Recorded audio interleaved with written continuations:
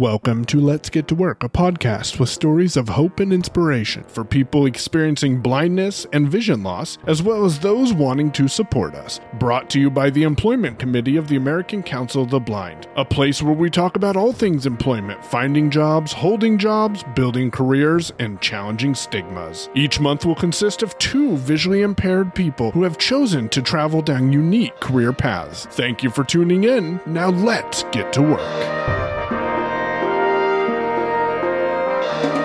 Welcome to the Employment Committee's Let's Get to Work podcast.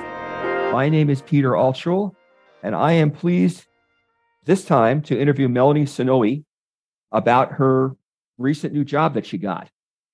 So, Melanie, welcome. Thanks, Peter. So, Melanie, I want to go back to your prior job. Talk about what you did during your prior job. Everything. So I was with a telecommunications company since I was 24. So that was the first, I'd say, major job out of college. And I was there for 15 years. I did everything from starting on the phones as a customer service rep to working for our executive senior leadership. And I spent the last 5 years as a process engineer, so working on enhancing the customer experience. And what does that mean, enhancing the customer experience? What kinds of things did you do? Yeah, so I did everything from focus groups with customers and employees. When they say that your call is being recorded for quality and training, well, I'm listening to it. And we're gathering data and insights into those experiences to figure out what kind of trouble customers are potentially having or what kind of pain points they're having. And then we work with our internal teams to figure out a plan for how to fix it. So we act kind of like a consultant role to say, this is what's broken. This is how we can fix it. And then we act as a subject matter expert to help them publish whatever those changes are. So you said you got this job when you were 24 years old. Did I hear that right? With the company, yeah. With the company. Okay. Yeah. So talk to me about the process you went through to get that job. Did you interview? How did you get that job as best you can remember? No, absolutely. I love sharing this story because Goodwill gets kind of a not so great rap. So I had just moved back to California and I needed a job with benefits. So I had registered with our vocational rehabilitation department and I got a counselor, and she had connected me with a recruiter with Goodwill Industries, which I had no idea was a thing. So this recruiter said, okay, well, I was in Orange County in Southern California. And she said, there are companies that are just friendlier to hiring blind and visually impaired employees. They've got the infrastructure set up. And so she put me in touch with Verizon, and I went through the interview process just like anybody else, but she got me in the front door. So I walked in the door with them knowing that I had a visual impairment, knowing that I would need accommodations, but I still went through the entire hiring process like normal. And I know this because later on I did those interviews and they were identical. So that got me in the front door, but I still had to get the job. But the call center in Irvine was the first call center. And I think at that time, they probably had 30 call centers across the country that had 2 entirely blind and visually impaired customer service teams. So you want to talk about friendly, and they had it. I mean, this was 2008, early 2008. They were already ahead of the game. So that was part of it too, was I get to work for a company that clearly wants to invest in us. So you got this job, you obviously got promoted through the system. And then when was it? Last September or something, you got the word that you were being laid off. Yeah, that was fun. So we'll talk about that a little bit. So I think it was a Thursday. It was August 4th. I log in and there's a 15-minute meeting on my calendar, and those aren't normal. So I get on the call And I've been told, and this is not the first go around I've had with this. This is how I ended up in Arizona from California. But I was a part of a RIF, so a reduction in force. And I was given a severance package, and I had the opportunity to apply within for other positions. And if there was anything I even wanted, or I could take my severance and go. So I did apply within for a few different things, but mostly it was because I was afraid to leave. Really, that's all I've known is 15 years of the telecom industry. So I did not get the jobs that I had posted for. No problem. In the end, hindsight, no problem. So September 2nd was my last day. And I took a couple of weeks off to kind of regroup and then hit the ground running, trying to figure out how to navigate the employment landscape 15 years later. They haven't changed. So talk about some of those changes. I mean, most of us sort of, you apply for a job, maybe online, maybe, you send your resume by email, you get the interview, you get hired. I feel like things were a little bit different for you. Talk about, how things have changed. Yeah. So I'm pretty sure these were still around back then. I don't know that it was to the same degree, but, I think Monster was there. I think Career Builder was there back then. So the first thing I did is I went on and I'm like, okay, my resume was pretty up to date, but I had a friend who helped me, thank goodness, fine tune it and really get it with the right words and the right way to optimize it, which is something that, AI was not screening your resume 15 years ago. Mm-hmm. So having the right words made all the difference in getting even to a bot to have a screening interview. Before you go any further, talk about the right words. Give an example of how that works in your situation. Yeah. So the right words, the rule of thumb that I have learned, and it did me well, was that you almost want to, you have a resume for just about every posting that you have because every job description is different. And that resume is tailored towards your skills in that job position. But kind of the trick, the hack that I was given was use the phrases that are in the job description in your resume, because now what they're searching for are the words and maybe similar words, but the words that are in that job description. This bot is looking at your resume, and if those don't match, you don't get anything. Mm-hmm. Yeah. Okay. Some companies I did get it, we're so sorry, but some I didn't. So it was really just very important to have that resume and that cover letter tailored every single time to that job posting. And it's exhausting. Mm-hmm. It paid off, but it was exhausting. Okay. So you had to make that change. What else happened? Very interesting. So the last time I interviewed, as an external hire, I talked to a live person. Crazy, I know. So this time, 2 or 3 different companies sent me a pre-screening interview that was, 2 of them were online. One of them was, I think about 10 questions, 10 kind of screening questions where you could write out your response, or you could even record it audibly. The other, which blew my mind, was all through text message. So this bot would ask you questions, and these were very tailored to the position in this text one. But I'm literally on my phone for 45 minutes typing to a bot. And then they were like, okay, well, so the last thing is, thank you so much. We'll be in touch. One of them did get back in touch with me, and I did go through the interview process. The other 2 did not, but it was very bizarre. It just was different. I just couldn't imagine in my wildest dreams that I'd be texting to try to get a job. So do you remember at all what, like, some of the questions the bot was asking you? For the texting one? Yeah, for the texting one.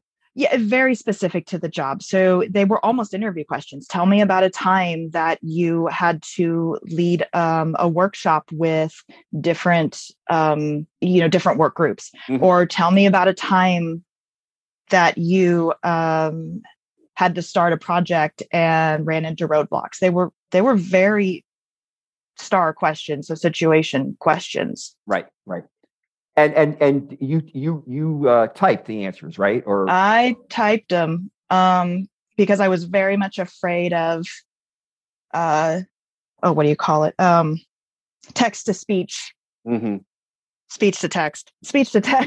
Yeah.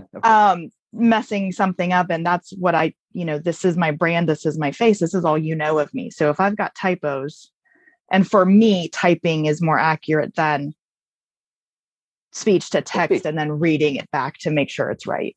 Yeah, of course.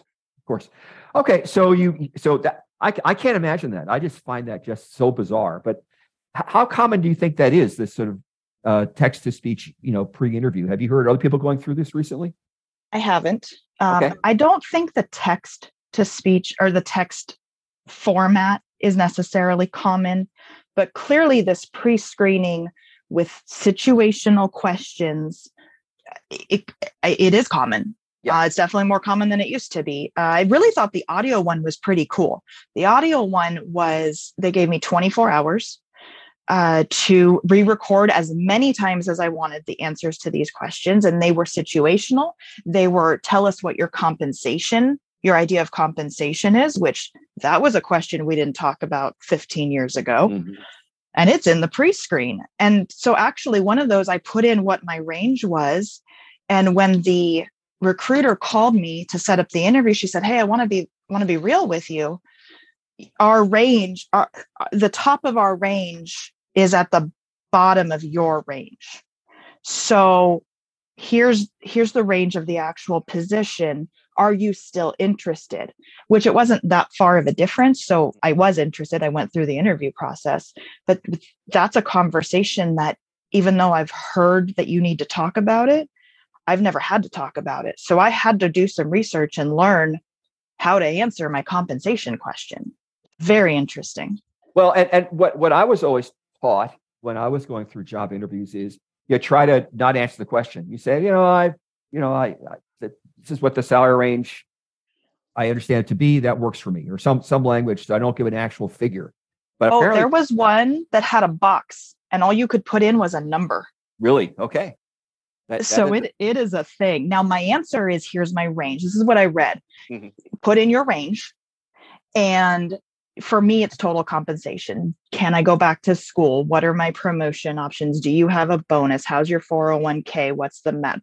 All of that, which I think most of us, when you're past that just hourly rate, you're looking at that overall compensation.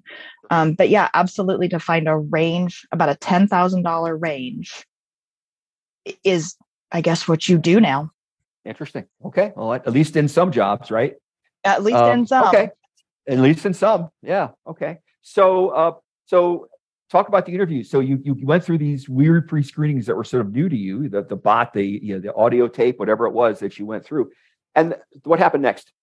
So I was either sent an email that said, "Hey, please schedule your interview." And I was able to click on a link and it would give me some applicable dates and times. There was one where the recruiter actually had reached out, like I mentioned, about the salary. And she said, "Okay, let me, that works." So we set up a time on the phone. Mm-hmm. I believe they were all Microsoft Teams. I think all of my interviews were Microsoft Teams, which I'm not familiar with. It really wasn't bad, but I did some practicing beforehand just to make sure I didn't hit the wrong button. And then the flip side to that too is that when I was working for Verizon, we didn't like being on camera, so we weren't on camera a lot. So there was this whole other pressure about, am I looking at the people, right? Am I looking at the camera? Is my lazy eye being lazy? Is the light right? Am I squinting? Because you cannot tell just to look at me face to face that I have a visual impairment. I very much have a hidden impairment, especially in the perfectly lit setting.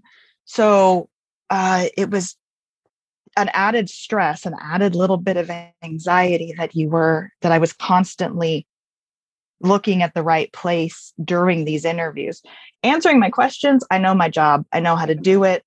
I did a little bit of practice, but it was what we were used to. We were used to these kind of interviews internally. So that was not difficult. But it was really making sure that my presence that they were seeing was on point. So talk about how your disability fit into all this. You mentioned it already, but when did you disclose at all? When did you process? I disclosed when I got the job. Okay. Because I'm a problem solver and my job is also problem solving, it's very easy for me to say, okay, here's my problem. My problem is I have a visual impairment. Here are the things that I have in place to be able to do my job. Here's what I'd like to get from you. So I didn't honestly say anything because it doesn't hinder me from doing my job. So I don't ever feel that it's necessary. So when my new boss reached out to me because I had signed my letter of intent, I said, I want to be upfront with you at this point. I have a visual impairment. I hope that this, I really hope that you don't see this as my leaving out information. And we had a conversation about being in this kind of limbo where you just don't know what's right to do. And so you just make a decision and you hope that you're working with people and you want to work with people that are open to it. She was very open to it. She got right on with their accommodations team to start the ball rolling on getting my Zoom text and getting my hybrid work schedule changed to fully remote and getting my location changed for when I do have to go into the office. So it is a lot easier of a commute. And so I got hired December 2nd. So when we had that conversation, we had that conversation earlier in the week. I got hired December 2nd. And Thursday, I finally got the A-OK from everybody that both of those accommodations have been met. I did have to go to my eye doctor and provide documentation. That's not a problem. So there was just a little bit of a process to it. In the meantime, I didn't rush it because I have Windows Magnifier. It works well enough in the short term. So I had backup plans, and it was just a matter of going through the check boxes just to make sure that they're consistent. So I want to back up a little bit because you're visually impaired. You're not totally blind, correct? You have quite a bit of usable vision.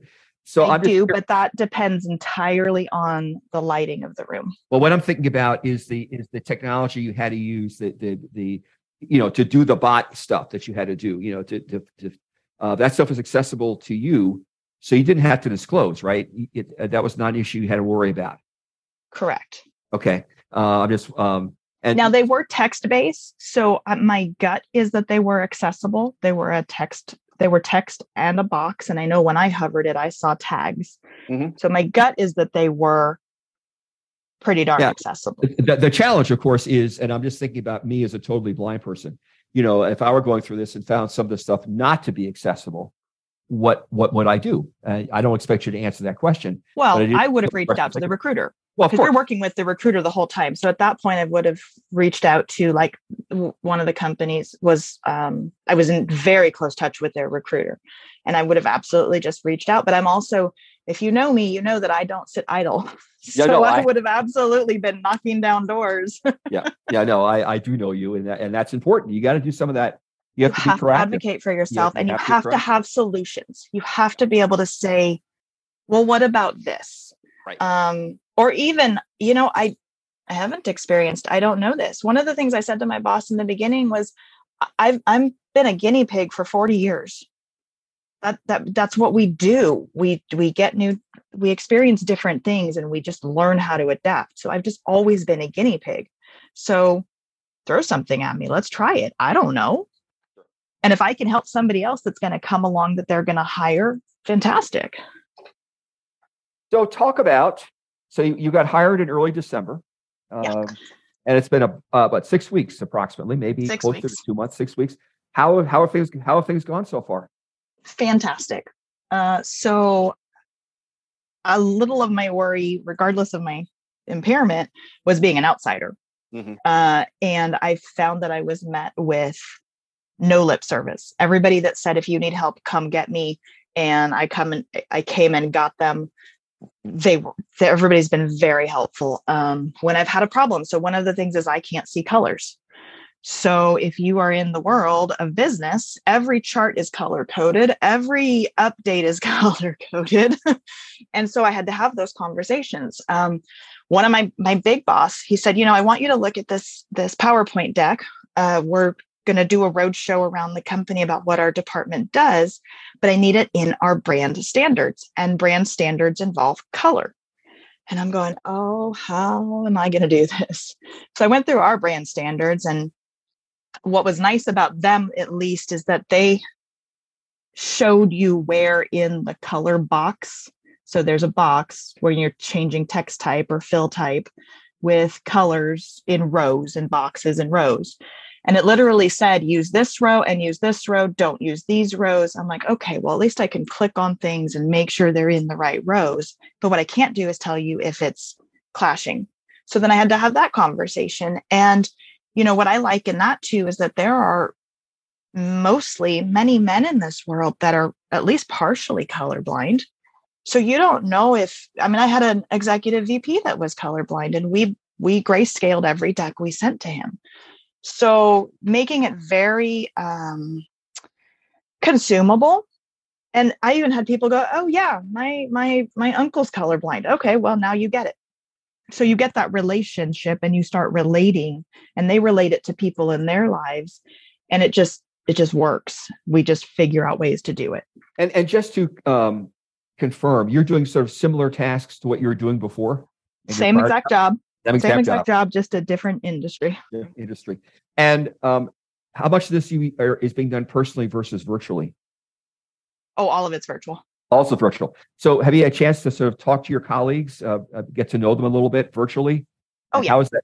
And how is that different from personal for you, if at all?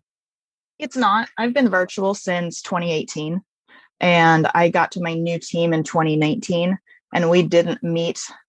I think I got hired in, I don't know when I got that position. I got it in 2019, and we worked together for months and months and months. And then we finally went to headquarters. We finally all met up for a workshop in New Jersey. And that was the first time we had all met each other. Two people knew each other from another role. And so it's just not any different to me. Now, it does change when you do meet somebody in person after so much time that you're learning each other and you're working together. It does take the relationship to the next level. But I think we're all used to being in this virtual world now. And so it's not unfamiliar to be meeting new people and developing those relationships. And we take time to just BS, just learn about each other. I was talking to one of my new colleagues, and he has game night on Friday night, and we have game night on Friday night. And then we started talking about the games that we play. So, one of the things I've always said, and this is why I love my job, is I love connecting with people. That we have something in common with every single human being on this planet. And it might just be that your hair is brown, but once you find that common ground, everything just works. That's my experience. No, I think it's exactly right. That's one of the ways you address conflict. You start with what you agree upon and find those common things you have, similar experiences or values, and then you build from there. That's that's conflict resolution or management 101.3. So in closing, what advice would you give to the prospective job seeker, given what you just went through?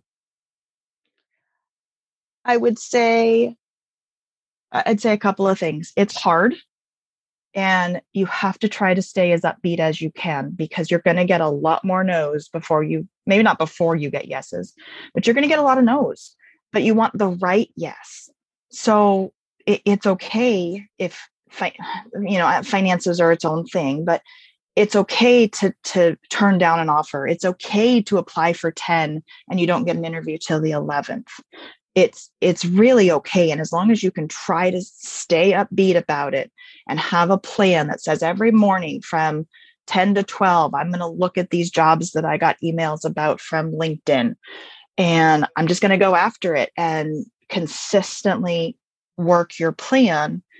I think it'll pay off. I had some experiences with some networking where I was actually working with people, and those didn't even pan out.